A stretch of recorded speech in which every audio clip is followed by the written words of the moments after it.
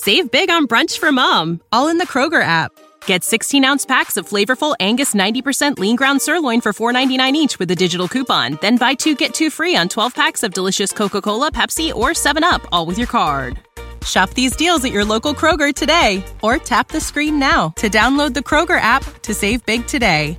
Kroger, fresh for everyone. Prices and product availability subject to change. Restrictions apply. See site for details. You get humbled a lot by nature. You really figure out that you can't control nature. You're really sort of responding to it and using what nature gives you. And I think I developed a really deep appreciation for that. To say that Adam Campbell has a complicated relationship with nature would be a huge understatement. This is a man who has devoted his entire life to his love of mountains, running them, climbing them, competing on them.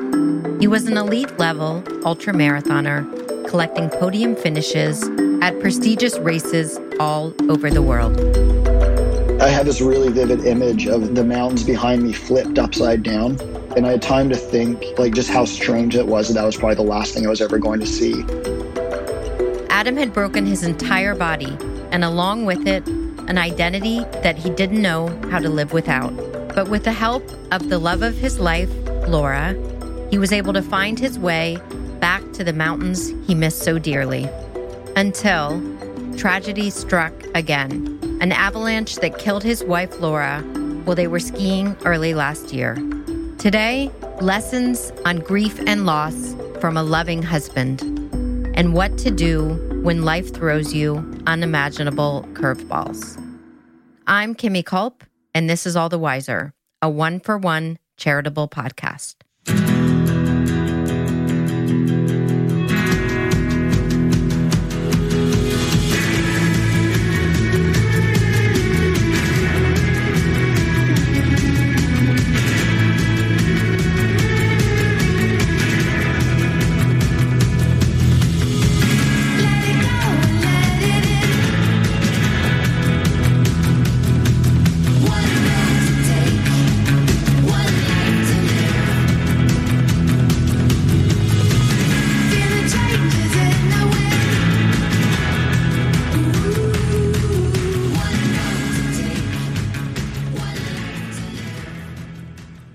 Before we get started, I want to take a moment to thank those of you who have recently left such lovely reviews of the show on Apple Podcast. I read every single one, and they never fail to light me up and root me on to continue making these episodes and sharing them with you. So thank you to each and every one of you who has made the time to rate and review the podcast. On that note, if you have any feedback to share with us, ideas for guests, or anything you think we can do different, better, or more of, you can email us or send us a voice memo at hello@allthewiserpodcast.com. We would love to hear from you. And finally, if you are new to the show, welcome. All the Wiser is a one-for-one podcast. What that means is for every episode you hear, we donate $2,000 to a charity helping people in need. Today's charity is selected by our guest, Adam Campbell, the Climbing Grief Fund, which offers mental health resources to individuals and is evolving the conversation around grief and trauma in the climbing and ski mountaineering community. Now on to my conversation with the marvelous Adam Campbell.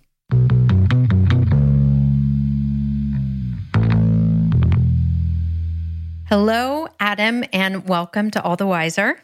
Hi, Kimmy. Thanks for having me.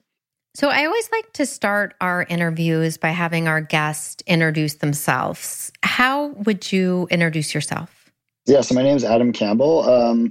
I'm based in the Canadian Rockies in a town called Canmore, which is about 13 miles outside of Banff, Alberta.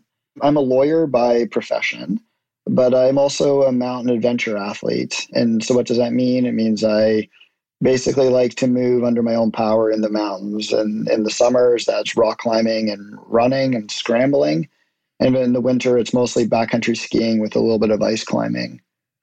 And you, I won't say selling yourself short, but to say you are beyond accomplished in all of those things and hold many records. So just a phenomenal, very accomplished athlete for sure.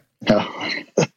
I am curious about growing up. What can you tell me about the backdrop of your childhood? Well, yeah, okay. So the backdrop of my childhood would not paint my current love of big mountains. So my parents are both Canadian, but I was raised in Lagos, Nigeria, which is, for anybody who doesn't know, it's on the west coast of Africa, just above the equator. So it's incredibly tropical and about as far away from the big mountains as one could ever imagine. And it's a mega city. It's one of the most populated cities in the world. So my dad's parents were both diplomats. So my dad was raised around the world as a kid. And I think that instilled this sense of wanting to see the bigger world. And my mom left home, the first person in her family at the age of 19 to go to Europe, and met my dad and basically stayed away for the next 30 plus years, raising a family in a place like West Africa. So I think that speaks a lot. It was a family that placed a lot of emphasis on education, but then also just, deep world experiences. So we traveled a lot as a family growing up around Africa and Europe. And so it was a really, really privileged childhood in a lot of ways. Yeah. And that sort of innate sense of curiosity and adventure, when you share that, makes so much sense that was really, to some extent, the early influence and backdrop. Yeah, absolutely. Yeah, although it's kind of funny because the rest of my family hates the cold, and here I am, climbing, frozen waterfalls in the winter and looking out, searching out steep ski lines. So we took our curiosity in different directions. And I want to talk about your love of the outdoors. And really, Adam, when I read about you, love sounds like a small word to me because it seems to just literally run through you and is such a piece of you and your life. Where did that connection, obviously, the travel and the adventure, you spoke to that already, but your love of outdoors, and not only your love of outdoors, but the combination of the competitive drive, clearly, competing against yourself and your own records, but that combination of outdoor adventure sports and competitive drive, where does that begin for you? Yeah, I'm not sure where the competitive drive comes from. I don't know if that's something you're born with or you develop. But my love of the outdoors. Basically, growing up, we didn't have television or any other distraction like that. So most of my childhood was just spent playing outside, and I just loved it. We grew up on the ocean, so I spent a lot of my childhood playing on the ocean. I'd say my first love of nature was on the beachfronts of Lagos, Nigeria. So it actually has these really beautiful sandy beaches, and I loved body surfing and sailing. And there was just something about being able to escape the chaos of this mega city, Lagos, and being able to get out into these wild spaces and just the sense of freedom there. And as a 12-year-old kid getting into a little sailboat and sailing on the ocean, that's a pretty freeing view. And so I think I just loved moving outdoors. And you get humbled a lot by nature when you're trying to surf or sail. You really figure out that you can't control nature. You're really sort of responding to it and using what nature gives you. And I think I developed a really deep appreciation for that. And when I moved back to Canada, when I was 17, I went to boarding school, and all of a sudden I was presented with this big, wide open space. And that's where my love for sort of Canadian backcountry came about. And I started doing outward bound trips. So these big canoe trips, mostly in Northern Ontario. And so it'd be, 1 to 3 to 4 week backcountry canoe trips. And there I really learned to love just sleeping in nature as well. And I want to set the stage. We're going to talk a lot about nature and your life in Canada. And we're also going to talk about your wife, who you lost in a tragic accident, Laura. And I would love it if you could set the stage, just where you were in your life, literally, physically, emotionally. Where were you in your life at the time period before you met Laura? I was a professional athlete for a number of years. I was on the Canadian national triathlon team. So I was competing around the world as a triathlete. I was married at the time, and my wife was also a professional triathlete. And that relationship ended in quite a traumatic way for me, quite unexpectedly. And maybe I kind of lacked some maturity at the time and didn't really see it coming. But losing my wife Lauren and having that marriage fall apart really, it shook me to my core at the time. And I didn't really have many emotional coping mechanisms for it. And so I actually just buried myself in sports. And it was like I couldn't feel fatigue. There was just so much turmoil in my life that when I was out in the mountains, I just didn't feel anything. So I could run long and fast. And it was a strange phenomenon because I'd go and do races and I'd be getting applauded for having success at these big international races, finishing on the podium. But I wasn't happy, and I wasn't getting a real sense of fulfillment for it. But you're also searching for a little, I don't know, I had no real sense of self-worth, so I would hold on to those little fleeting moments of congratulations, basically. So the outside accolades are coming in, the praise, the awards, the records, but inside you're numb and not happy. Yeah, absolutely. And I didn't really understand, but I was, to some degree grieving the loss of that relationship. And I had no foundation. You can build a beautiful building, but if your foundation's shaky, eventually that whole thing will crumble. And that's basically what was happening to me at the time. So you're grieving the loss of your marriage and your divorce to your wife, Lauren. And as you've said, that you're running from it, right? You're running from the pain, the loneliness, the emptiness.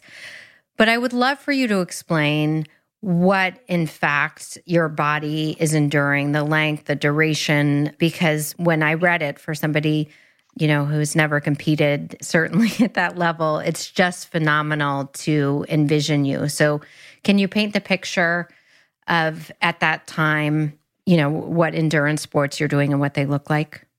Yeah. So at the time of my marriage with Lauren breaking up, I was doing these mountain ultra marathons, and a description of one of the races I did, for instance, was called the Hard Rock 100. It's in the San Juan Mountains of Colorado, and it's a 100-mile race, so 160 kilometers for my friends in the metric system. And the race has 33,000 feet of elevation gain and elevation loss. So you're running across a series of mountains, and you're going up to 14,000 feet, and you're at an average elevation of 11,000 feet. So you're really, really high altitude as well. And the trails are, it's a really rocky, it's not quite scrambling, but you're moving through really, really mountainous terrain. And I finished third at the race, and it took me 25 hours to do this run. So you're running through a complete day. And through something like that, you go through as many highs and lows as you would in a normal day. It really is something else to try to come up with reasons to keep pushing yourself, because you're deeply, deeply fatigued. It's a really, really daunting task, and you're ultimately just trying to keep moving one foot in front of the other, getting it done. I've read your first marriage was early. How old were you when you met Laura, who would eventually become your wife? I was about 35. And so I met Laura, who would become my wife, when I was in that sort of vulnerable, broken state. But I instantly knew that I'd met somebody special when I met her. She was incredibly beautiful. She loved the outdoors and mountains the same way I did. She was whip smart, like one of the smartest people I'd ever met. From the first conversation I had with her, it was just such an engaging conversation. And she just had this way of connecting with you. Like, she would look at you in a way that you knew she was genuinely listening. Her whole body language would just invite you to speak with her. And she also had this really fun streak as well. You could have really deep, serious conversations, but you could also just have really silly jokes with her. And I just loved that whole attitude around her. And, she started to pierce my shell, basically. But it took a little while to get there. But she was definitely something special. Well, I was going to ask you to bring her to life for us and sort of share what attracted you to her. And without asking either of those things, you just did exactly that. So thank you. And I have to say, in researching for this interview, I saw pictures of you guys, and there really is just something, even looking at the pictures of Laura, I was like, I want to be her friend. That would be my friend. I mean, she has something, and I think you just, put it in words, but I could also see it in the pictures that you share of her. Yeah, it's kind of funny because she had this habit of calling people bud, like buddy, so it was a short version of buddy. And so she had a lot of buds. And I remember she called me bud after like our third or fourth date. And I was like, it really confused me because I was like, this sounds like I'm getting put in like the friend category, but I'm pretty sure that she's interested in me romantically. But it was just the way that she spoke. Yeah, you're like, I thought this was going a different direction. Yeah, exactly. Yeah. So tell me a little bit about the early days of your relationship. Yeah, so, aside from having really wonderful conversations with Laura, we also shared this really deep love of nature and of the mountains. So some of our earliest dates were actually going into the mountains together.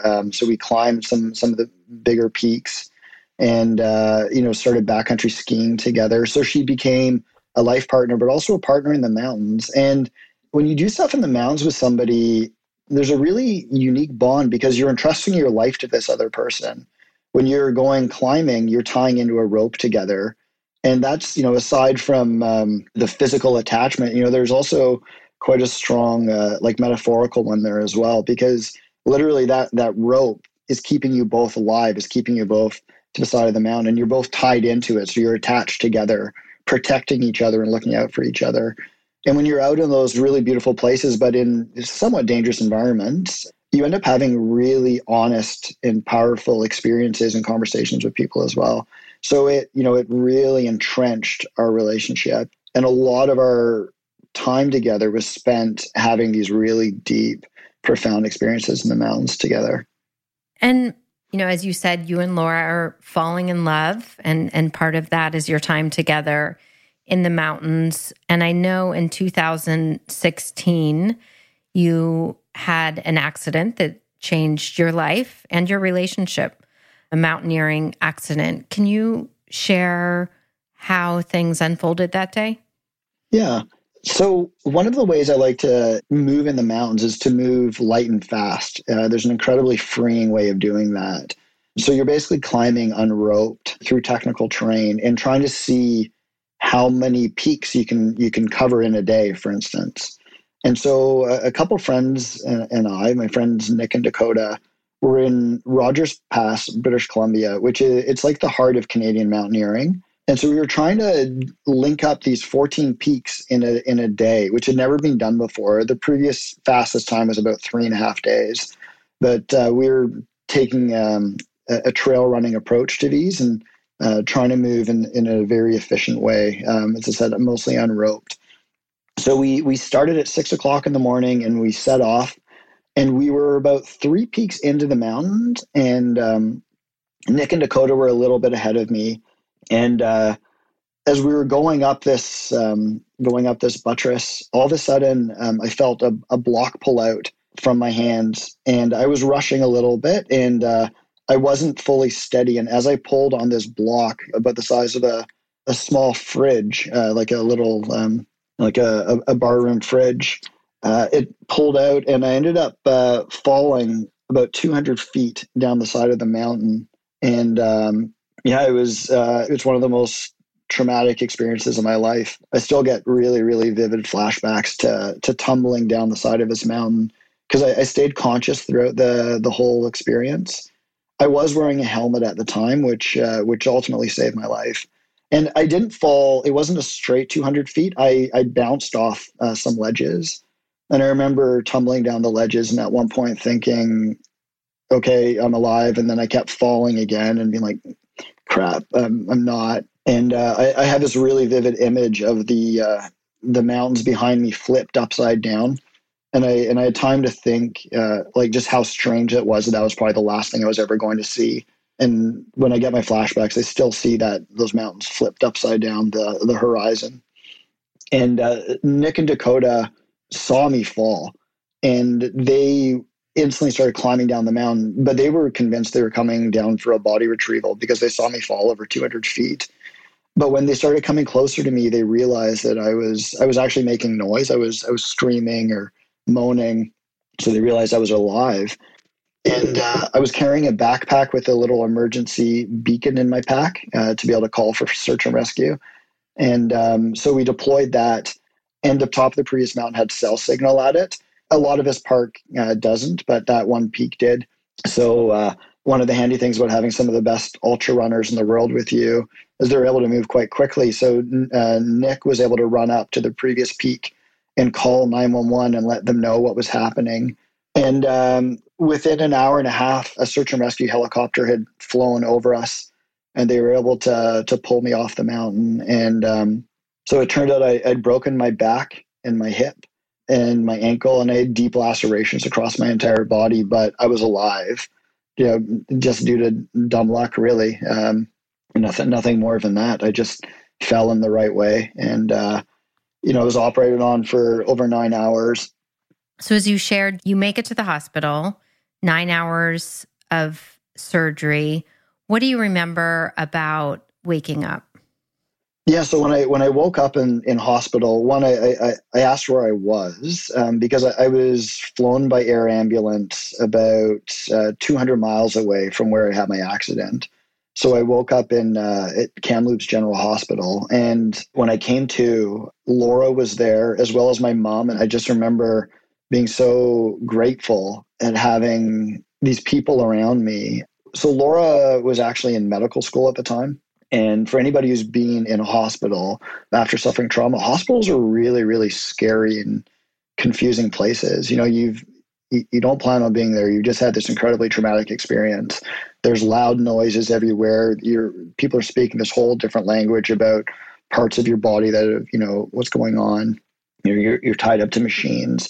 It's a really, really scary place. So Laura was able to basically translate everything that was happening for me in layman terms, in a way I could better understand, and explain everything along the process.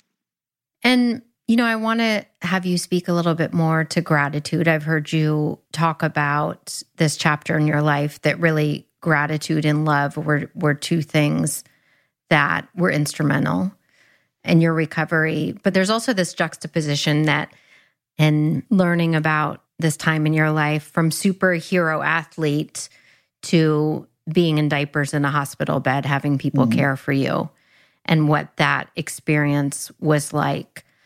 So can you share a little bit more about, the color of your early days? And I think both that humbling piece and the gratitude piece. Yeah. So one thing that sort of defined my entire life from really, really young childhood age has been my physical self. I've relied on it, one, for identity. I've always, really, really enjoyed sports. And it's a form of expression as well. And as I got more into these mountain sports, and especially following my divorce, I started to develop this sense that I was this strong, independent, self-resilient man. I'm the guy that runs up mountains, and that was, I did take some pride in that identity. And when I fell off the mountain and it broke my body, that entire identity was shattered. I couldn't perform the most basic of tasks. Like my whole body responded really badly to the pain meds I was on, and also to the trauma. And I swelled up in quite a significant way. And having a broken back and a hip, I wasn't mobile. So I was relying on total strangers, like nurses, to perform the most basic of tasks, like, cleaning my body, literally wiping my ass after taking a shit. I couldn't do that. I wasn't mobile enough. So here I was, and the day before, this strong, resilient man that would run through mountains, to suddenly being entirely dependent on others. And that was so, so humbling. And as I say, it sort of crushed my entire facade of independence. And I also realized that, I wasn't this sort of lone wolf. I really did depend on the people around me, my family, especially. But then I also had friends come and visit me from across Canada. They would drive hours and hours, and just seeing them just would, lift my spirits. And it allowed me to heal, and just feeling this pouring of love from other people. I really understood, made me fully aware of how important community is to our most basic needs. And in this case, it was just trying to be comfortable and happy in this really, really confusing and scary time. And they provided that comfort to me through their love and by showing up. And I think that's, it was an incredible lesson for me.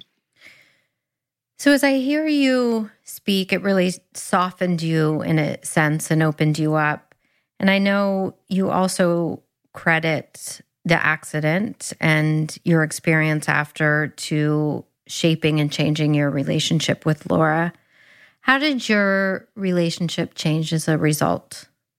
Laura, she ended up taking a month off of her medical residency to come and help look after me. And while I was in the hospital bed, I was like, no, I really, really care for this woman. She really is just a wonderful person. And just being around her makes me feel better. And I kind of vowed right there to open up to her. And I was also just really afraid about what all the accident and what my future is going to look like. And I think in those moments of deep fear, you just allow yourself to be more vulnerable. And I didn't hide it. And I just sort of embraced the vulnerability and the fear and allowed it to be part of the overall experience. And from there, that allowed me to open up to Laura and really trust her. And in turn, that allowed her to see a softer side of me. I wasn't just this like adventure partner. I was also, I don't know. And I found this happens quite a lot. The more vulnerable and open you are with people, it allows them to share the same with you. And you end up having even deeper connections with those people, especially people that are close to you. And it's incredibly powerful. And I think that really blossomed our relationship. And when did you guys get married or decide to get married? And I was, curious about what you I think when people certainly begin a life together and the commitment that comes with choosing to get married or, commit to partnership, there's a shared vision. So I was curious about when you decided to get married and the vision that you shared for the life you were creating together. Yeah. So after the accident, we both knew that we wanted to base ourselves in a smaller community, ideally in the mountains. And that was definitely a shared value. But we also knew that we wanted to travel quite a lot and experience the world. And so Laura was a family doctor, and she would go and volunteer at clinics in places like Guatemala, throughout South America or South Africa. And she always knew that was going to be a part of her practice as well. Once again, that sort of speaks to her adventurous spirit, but also her character wanting to go and help in these places. So that, after a few months, she helped nurse me back to being able to walk a little bit. And she went off to Guatemala to go work in one of these clinics. And I went down and visited her for a little while. And when we were there, we just had this amazing time. I was starting to walk a bit more. So we went, camping on the side of volcanoes there and experiencing a completely different culture. And when I was there, I knew instantly that I was going to propose to her. And so I went back and bought a ring and was sort of waiting for the right time. I wanted to do it in a way that felt meaningful. And we, from there, we went to a friend's wedding in Oahu on the North Shore of Hawaii. And we'd gone for a really beautiful hike that morning, and we were body surfing in Waimea Bay. Waimea Bay is a really famous big wave surfing area, but this was a day when the waves were a little smaller. And we were sort of playing around on some rocks on the beach. And I just knew I actually had the ring in my pocket, and I kind of figured this would be the day. And I remember sort of fumbling with it the entire time I was playing, making sure I didn't lose it to the ocean. And when we got out of the water, I went and I proposed to her right there, and she instantly said yes. And it was a really, really special moment. Me in board shorts, her in her bikini, both covered in sweat and salt water, and it was ideal. And we went and from there we went over and met some friends at one of the local food trucks. and told them what happened. And we all drank, beers together and sort of celebrated. And the next day, our friend had a beautiful wedding party, and we got to dance the night away. That sounds like the perfect beginning to the engagement based on what I have learned about the two of you. Yeah. And we didn't really want to wait too long. Neither one of us wanted to have a big wedding. So we booked out this little mountain hut in our town, and it could fit 50 people. And so we invited 50 people, 50 of our closest friends and family. And it just threw a big party in the woods basically as our wedding. So it was a very rustic, intimate wedding, and it was once again an amazing dance party in the woods. So you and Laura are married, dance party in the mountains. What are the early years of your marriage like? Yeah, so right after our wedding, Laura just finished her residency, and she'd started at a family practice in Canmore, it's a town of 15,000 people. And really sort of establishing our roots in this town of Canmore. And, we'd spend our weekends backcountry skiing in the winter, or rock climbing and trail running in the summer, and camping as much as possible, and just trying to spend as much time outside as we could while trying to, lead fulfilling professional lives as well. And it really felt perfect in every way possible. And I want to go to the day of the accident, the avalanche that took Laura's life. How long had you guys been married at this point? So Laura and I, as I said, got married in July of 2017. And then on January 2020, January 10th, 2020, we were going to go meet a friend who's a local ski guide, just one of the better skiers I know, to go for a day of just fun recreational backcountry skiing. And the avalanche forecasts were rated as considerable, which is relatively dangerous avalanche forecast because it had snowed a lot. But that also means you can have really phenomenal skiing. And if you kind of choose your terrain carefully, you can find some really, really great ski days in those sorts of conditions. But they are quite dangerous. But, as I said, Kevin is one of the most experienced mountain guides that I know. And Laura and I are both also had the highest level of recreational training. And, I'm a professional athlete and sit on the board of Avalanche Canada. So with, extensive training as well. And so we chose an area that we thought we could manage the risk on the day. And, we met at 7:00 in the morning, and it was a dark, stormy day. And we drove the hour and a half together to get out to this area in Banff National Park. And what do you remember? Sounds like it was an early morning, but now looking back, setting the stage of what would end up being your final day with Laura, what do you remember about it now as you look back? Yeah. So Laura actually had to go into the hospital that morning to go and just check in on a couple patients. And so I remember she went in wearing her work attire, and I had her ski gear in the back of my van. And, I sent her a text saying, I'm here. She's like, yeah, I'll be out in a few minutes.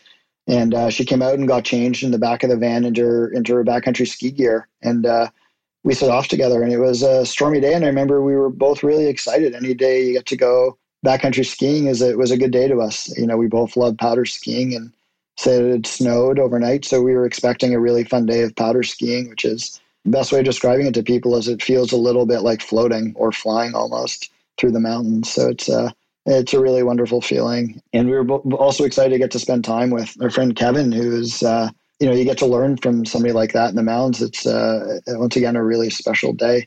So can you walk me through the series of events once you get to the mountain and the avalanche itself?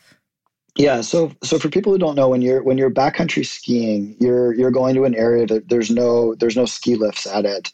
So you have special skis there are these skins that you put on the bottom of your skis that allow you to climb up the mountains. So you ascend the mountain, and then when you get to the top, you pull these skins off, you lock your boots into place, and you ski down the run. So we start in the trees, and when the avalanche hazard is like this, you typically stay in the trees. You don't go into big open areas. And so we skinned up, and we did our first run, and you ski one at a time. And, as we skied the line, we realized that, things were a little bit touchy out there, but the skiing was also phenomenal. So we made our way over to a different ridge and skinned up again and skied this really beautiful powder run down and had a great time. And we all decided we were going to do one more lap. The temps were quite cold and it was quite windy, and you don't want to be pushing the margins too much. So we climbed up one more time for a third and final run. We sort of assessed the area. We talked about where we were going to go. And basically, when you're skiing, giving somebody first tracks is like one of the greatest honors in backcountry skiing. It's the coolest feeling. You get to paint your line down the slope. And so we gave Laura first tracks on this final run. And, she skied off down the line and waited for us at a patch of trees at the bottom of the slope. And, it looks like she was having a great time. And then Kevin went next, and I moved forward to watch Kevin ski because, as I said, he's one of the best skiers I've ever seen ski, and it's just a beauty thing to behold. And so I'm watching Kevin ski, and I move forward onto this roll, and the second I step onto the roll, the entire slope I'm standing on gives way underneath my feet, and I instantly realize that I'd triggered an avalanche, and so this 300-foot crown of snow ripped at my feet, and I started to go down in the avalanche. And so I quickly fall onto my ski pole to try to brace myself. So I'm able to stop myself from going in the avalanche, and I start yelling avalanche, avalanche at the top of my lungs. But Kevin and Laura were a little bit too far away from me, and the winds are quite loud, so they didn't hear me yelling anything. And Kevin said that he saw Laura look over her shoulder. He could see her, and she started scurrying, and so that got him to look over his shoulder, and he saw the avalanche, and so he ducked out of the way of it. And so I'm standing at the top of the slope, and I see this huge powder cloud go down, and I instantly knew that things were bad. It was a huge avalanche, one of the biggest avalanches I'd ever seen triggered. But I thought Laura and Kevin were safe, so I made my way over to a safe area so I wouldn't trigger anything else on top of them or get caught in another slide myself. And I made my way down as quickly as possible to Kevin because he was the first person I saw. And when I saw Kevin, he said, I saw Laura go into the trees, just start yelling her name. So we start yelling, Laura, Laura. We don't get a response. And when you're backcountry skiing, everybody's wearing it's a little transceiver. So it's this little radio device that you wear under your clothing that emits a signal, and it allows you to find each other in case of an avalanche. And so Kevin, quickly turns his beacon to search mode, and I do the same. And it was a really, really complicated search. So this beacon draws you towards the other person, and it starts pulling us into this depression, into a little bit of a waterfall feature.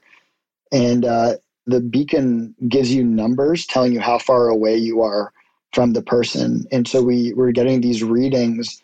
So Kevin's yelling out 20, 15, 12, 10. And the lowest reading we got was 4 meters, which is about 12 and a half feet. So that meant that Laura was buried 12 and a half feet under the snow where she was. And when you hear something like that, you instantly know that that's a really, really serious, very, very deep burial. And the other thing you carry when you're backcountry skiing is a long probe.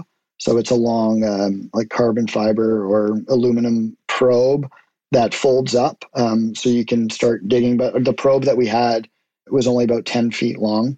So we couldn't actually probe to see where Laura was. So we actually had to start digging out. So you're also carrying avalanche shovels. So Kevin and I start frantically digging until we can complete the probe strike to find out exactly where she was.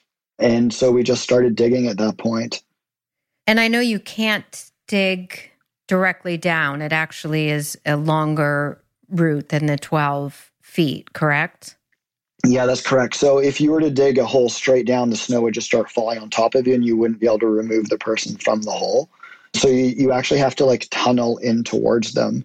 So we actually had to start digging about 30 feet out and dig in towards Laura. So it ended up taking us over an hour to get to Laura. And this whole time, Kevin is trying to keep me on task because I'm just on the verge of of losing it mentally this entire time. I was very task focused. Like I knew that we had to dig frantically, but at the same time, I knew that with every passing minute, Laura's chance of survival was decreasing, and it was the most horrific experience of my life, having to dig for Laura, and I'm yelling, trying to screaming, hoping she can hear me under the snow, and because one thing you can hope for is that there's an air pocket that can form around the person. And eventually, after an hour, we got to her airway, and we could see her face, and she was blue and was not conscious. And Kevin, went in to feel a pulse, and he said he could feel one, but it turns out he was lying just to try to keep me focused. But the way that Laura's body was, her legs were upslope, so her face was downslope from her legs. So we had to keep digging for another 45 minutes to be able to fully remove her from the snow. And, I was trying to talk to her through the entire time, trying to, hoping she could hear me. Because one thing that can happen to people that when they go hypothermic is their body can actually preserve itself, as your heart rate slows. It can actually, and as the body gets cooled, it can actually be a way of preserving the body. So people have survived these long exposures. It's very rare, but it has happened. And so I was trying to remind myself of that, while also not like totally losing my shit, if you don't mind me saying that. But during this time, we'd also once again deployed the emergency search and rescue beacon. And so we knew that search and rescue was on its way. And they helicoptered in 2 people after about 2 hours after Laura's avalanche. And it was a couple of friends of ours. And when they saw us, I remember them just sort of, looking at us and looking at the situation. We instantly knew it was really grim. And by this point, we'd pulled Laura out of the hole and we'd covered her with as many warm clothes as we could. And I was just sitting there, talking with her and just trying to hold her. And the search and rescue crew flew Laura out.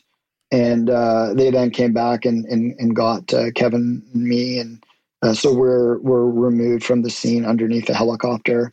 And I just instantly collapsed. I just started screaming and bawling as I was being removed from the situation because I knew it was not good. And when we were finally dropped there, they were. I was told that Laura had been medically evacuated to the nearby hospital, which is about 150 miles away. But I was also told that they'd found a faint pulse in her. So I instantly started messaging friends and was able to get a drive. Was able to get picked up and driven to the hospital where she was. And when we got there, the doctor said that they'd found a faint pulse, but there was very little sign of life aside from that. And but they were doing all that they could for her. And by this point, word had kind of gotten out. So a number of friends and relatives. I'd actually called Laura's brother, who lives 600 miles away, to tell him what had happened, which was one of the worst phone calls I've ever had to make in my life. He'd gotten on a plane and he flew out. And Laura's mom had actually just gotten on a plane to Colombia. Laura and her mom share the same sort of adventurous global spirit. So we were trying to figure out how to get a hold of Laura's mom in Colombia, trying to find the hotel that she was at. And I speak a bit of Spanish. And so I was able to call the hotel and got them to wake her up at 1:00 in the morning. And we'd booked her a plane ticket home. I told her she needed to get on the flight right away. So she had literally just landed in Colombia and got on the flight back. And so throughout this whole time, the doctors are operating on Laura and trying to warm her and revive her. But early the next morning, the doctor came into our hospital room, into a room, and told us that Laura's bowels had died. And sorry,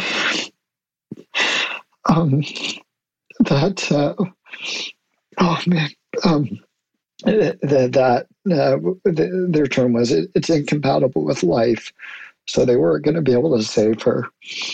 And so we went out and basically just sat with Laura at that point.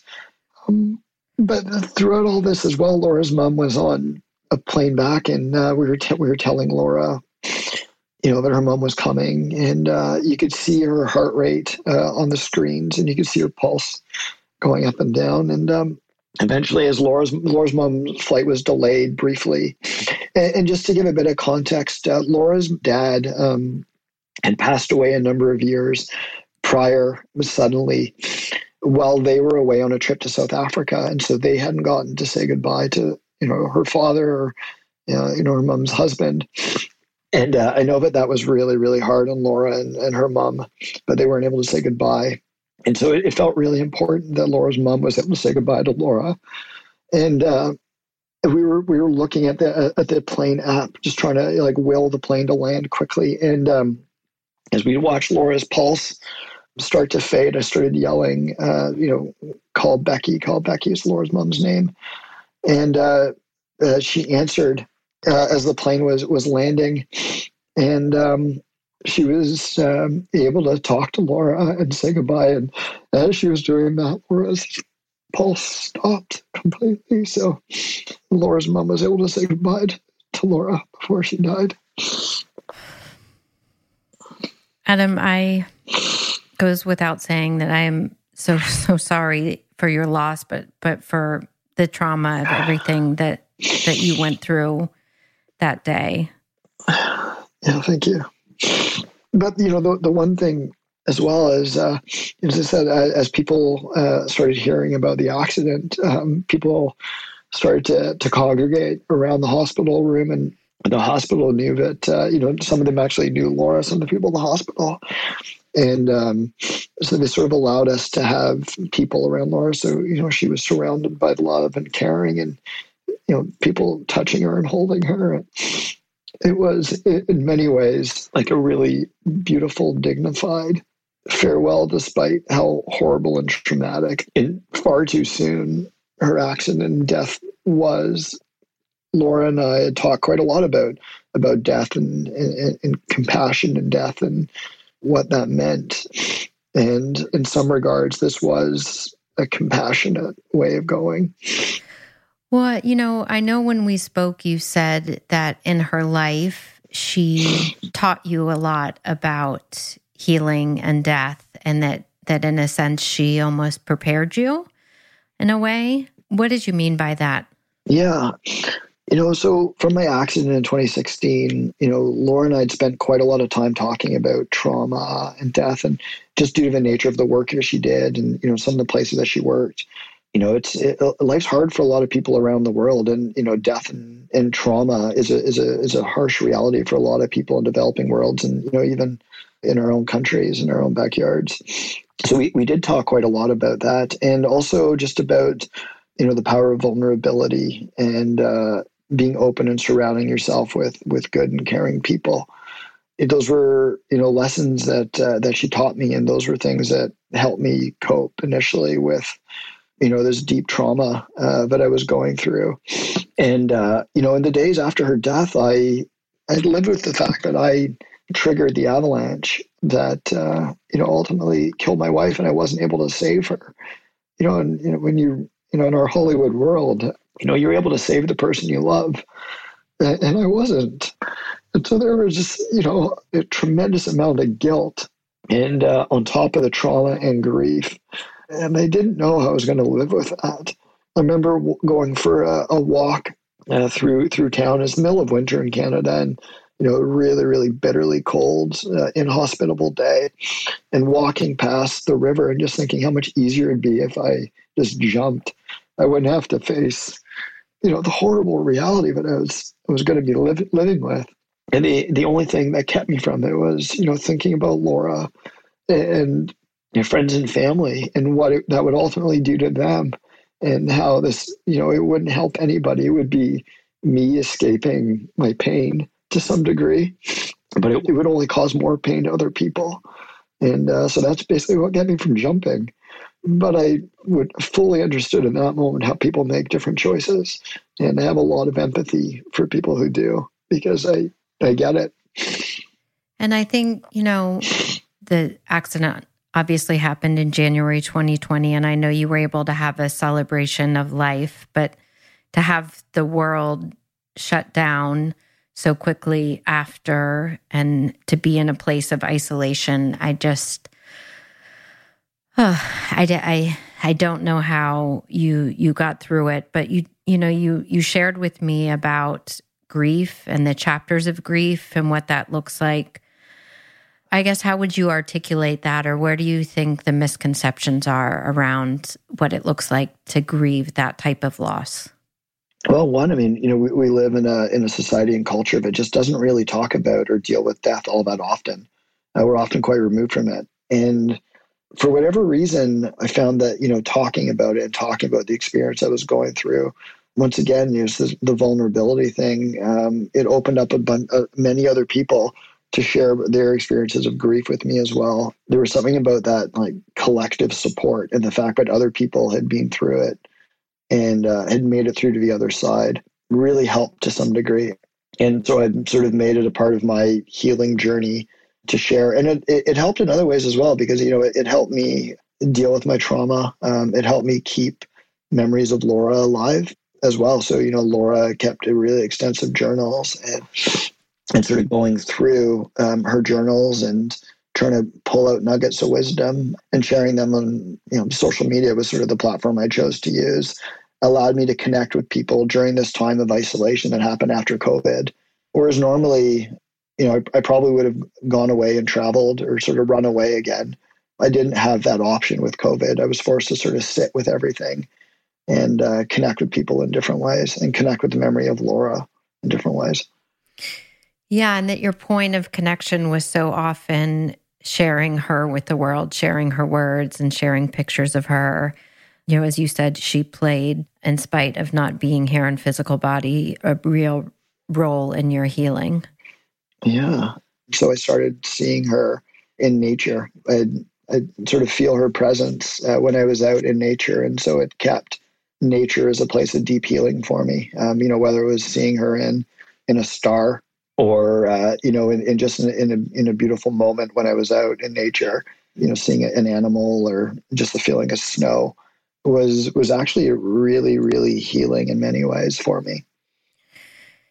Yeah, when we spoke, you illustrated for me, and the second piece I'll share really made me think, but about these chapters of grief that you had, and the moment when all her toiletries and makeup are in the bathroom, and when you choose to take that out, you really, all of these sort of vignettes. But you also said that the second year of grief is really a lonely year, which just made me think, for anyone listening, and I'll have you speak to it because it's your truth about why it's lonely, because my hope is perhaps it'll be an impetus for people to think about grief when it feels like the tragedy is somewhat behind. Yeah. I mean, I guess, one of the first things is, grief and healing from grief, or learning to live with grief, is probably a better way of describing it. It's not linear. It never gets better. It just gets different. I'd say, sort of the edges dull a little bit on it. But, those moments, there's still moments that just crush me, talking about the accident and thinking about Laura right now still brings me to tears. And there's places and things I see that still bring me to tears a year and a half later. And, it still catches me off guard with just how powerful and overwhelming those moments can become. And initially when you go through a loss and trauma, like, people come to you and surround you with caring and love and empathy, and they look after you. But 2 months later, they get to move on with their lives, and you're still sitting there dealing with it. 6 months later, the same thing happens. And a year later, after a year, people have largely moved on with their lives in many degree. They'll remember Laura fondly, like they'll remember her and they'll think about her, and they'll miss her.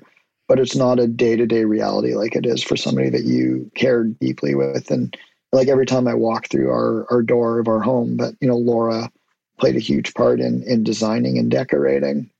It can be really, really lonely because you're still sitting with this really, really deep grief. And the rest of the world, it kind of feels like it's moved on a little bit from it. And that can be quite lonely and sad. And you don't want to be the person that only ever talks about it either. There's also something about that. So having moments with, like Laura's family members and talking about Laura there can feel really, really comforting. Yeah, I get that. And thank you for sharing that in the way that you did. Because I think I think it'll resonate with people. I know you went back to the mountain and the scene of the avalanche. Why was that important to you, and what was that experience like? Yeah, so August of last year, so I guess that'd be about 7 months after the avalanche. Once all the snow had melted in the mountains, I went back to the scene of the avalanche. So when Laura was caught in the avalanche, she lost her skis and her ski poles and goggles and her cell phone. And I wanted to go and get those items, and it felt important to take them away from the mountain so that, you know, a part of her wasn't necessarily tied there. And so I was able to convince a bunch of friends to come up there, and we had this moment up in the meadow. And, you know, we found her skis. I was never able to find her cell phone, but it was a really interesting experience, because when we were there in January, it was a really cold, stark, dark moment. You know, like it felt like death. You know, mountains in the winter are dead. You know, the trees are dead. There's nothing going on. It's a really hostile environment. It's not really somewhere, you know, humans can. You're surviving in a place like that. You're not thriving. And when we went back in August, it was a completely different experience. There was this beautiful alpine meadow with spectacular flowers. It was a warm day. There's a stream going through it. There's birds chirping, and it's so alive and vibrant and beautiful. And so going back to this really hostile place and sort of being able to shift my mind frame of the area and sort of plant this different vision of the area sort of loosened its hold over my psyche a little bit. But there was a calming effect to it as well, which is really powerful. And being able to get Laura's skis, I don't know, it just felt like reclaiming the space to some degree. And it was quite a spiritual moment. And you mentioned that you get asked this question a lot, sort of the reconciling with nature, because it goes without saying that you and Laura experience such awe and connection and beauty with nature, that you are deeply, deeply drawn to the mountains in these shared experiences. But it also serves as the place of certainly joy and strength and love and connection, but deep pain and trauma. So how do you reconcile, you know, the mountains and your love and these sort of two vastly different experiences that have come with that love? Well, I mean, I guess ultimately, you know, it's not the mountain's fault. You know, the mountains just are. They're beautiful places. They're dangerous places. And, you know, I mean, both Laura and I knew that to some degree. I don't know if you ever, you know, you say you know it, but until you've really experienced it, I'm not sure if you really fully comprehend the power that they have. But it's not the mountain's fault that we were skiing there. You know, it's... So you have the equal connection and draw to the mountain.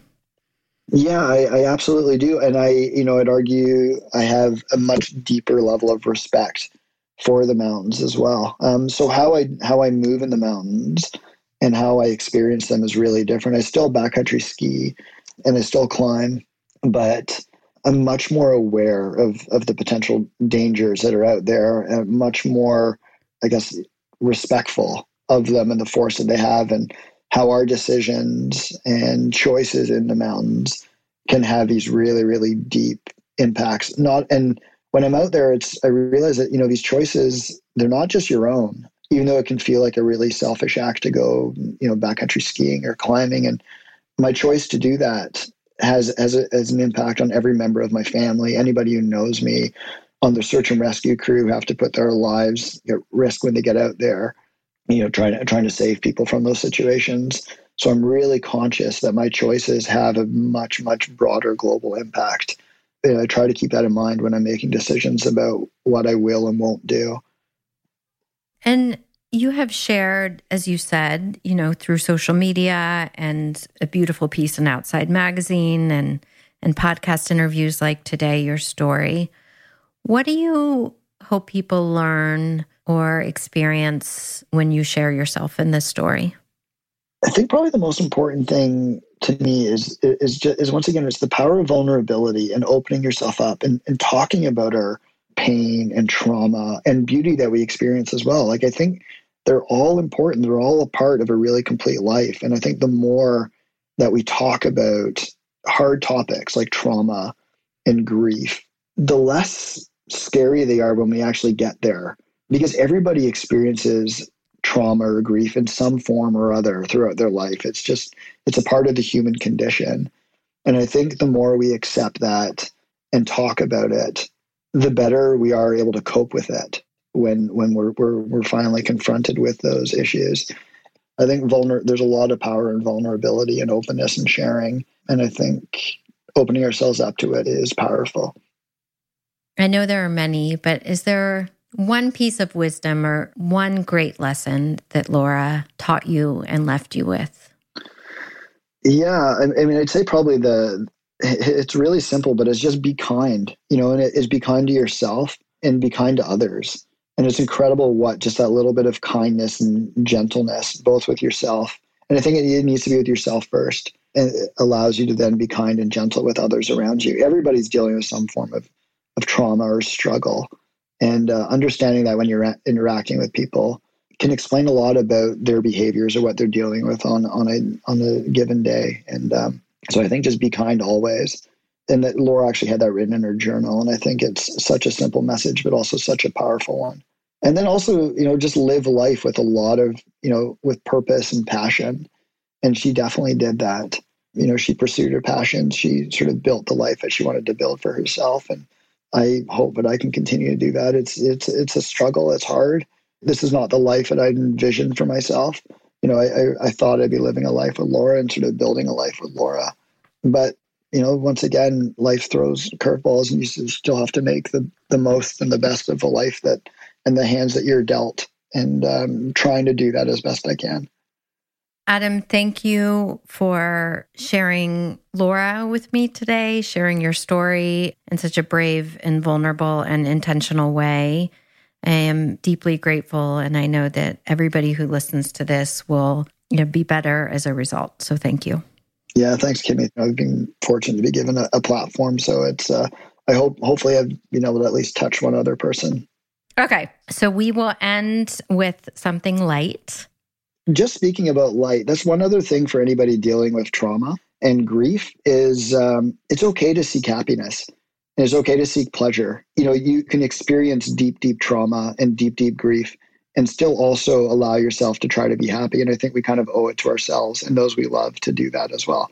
Because I remember that, after Laura died, the first time somebody said something funny and I laughed and I was like, am I allowed to do this? Is this okay? And, it was actually in the hospital with Laura as she was right after she had died. And I remember being so internally conflicted. I'm like, should I be allowed to laugh right now? And the answer is yes, you should. Just like you should be allowed to cry if you feel the need to cry. I think all of those are okay. So sorry, when you said light, that just made me think of that. Well, I love that. That was bonus right there, Adam. Yeah. You're adding even more wisdom and insight after the formality of the interview. All right. So speaking of light and things that bring you joy, favorite time of day? Oh, I love dusk. Biggest vice? Probably candy. It's funny, I don't have a huge sweet tooth, but I do like my candy. I never would have guessed. Mountaineer. Adam with the Skittles. Yeah. Best way to spend a Sunday? Being outdoors all day. It doesn't matter whether it's on the ocean or in the mountains. Just being outdoors with good people. And ideally moving the entire time. Favorite song? Ooh, probably I Will Follow You by Michael Bernard Fitzgerald. He's a friend of mine, and he actually played at Laura's Celebration of Life, and we walked down the aisle to that song. So I Will Follow You by Michael Bernard Fitzgerald. I love that. 3 things on your bucket list. 3 things on my bucket list. Well, I mean, I have a giant bucket list. I'd love to go to Chile at some point. I think that'd be an amazing country to go visit. I'm looking forward to meeting my new nephew in a few weeks who lives in Sweden, and seeing my 2 nieces and seeing my brother as well. So that one I'll get to be able to check off here in a few weeks, so long as the world doesn't go too COVID crazy in that length of time. And third thing, I'd like to write a book at some point.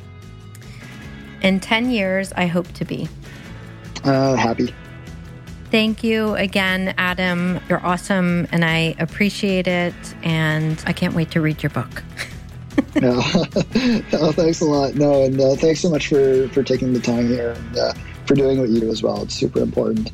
All right. Thank you, Adam. This episode was brought to you by All the Happier. All the Happier is a new digital class and platform. We get inspired by the stories, the lessons, and the wisdom we hear on this podcast. And then we partner those lessons with the science and research of positive psychology. The goal is to help people like you and me live with less stress and more joy, meaning, and connection. We have a digital course that you can engage in, and we have lots of great free content as well. An awesome newsletter. You can follow us on Instagram. So I hope you will check us out either on Instagram at All the Happier, or you can subscribe to our newsletter at allthehappier.com. All the Wiser is produced by Erica Gerard at Podkit Productions. Our sound engineer is Kelly Kramerick, and our associate producer is Tara Daigle.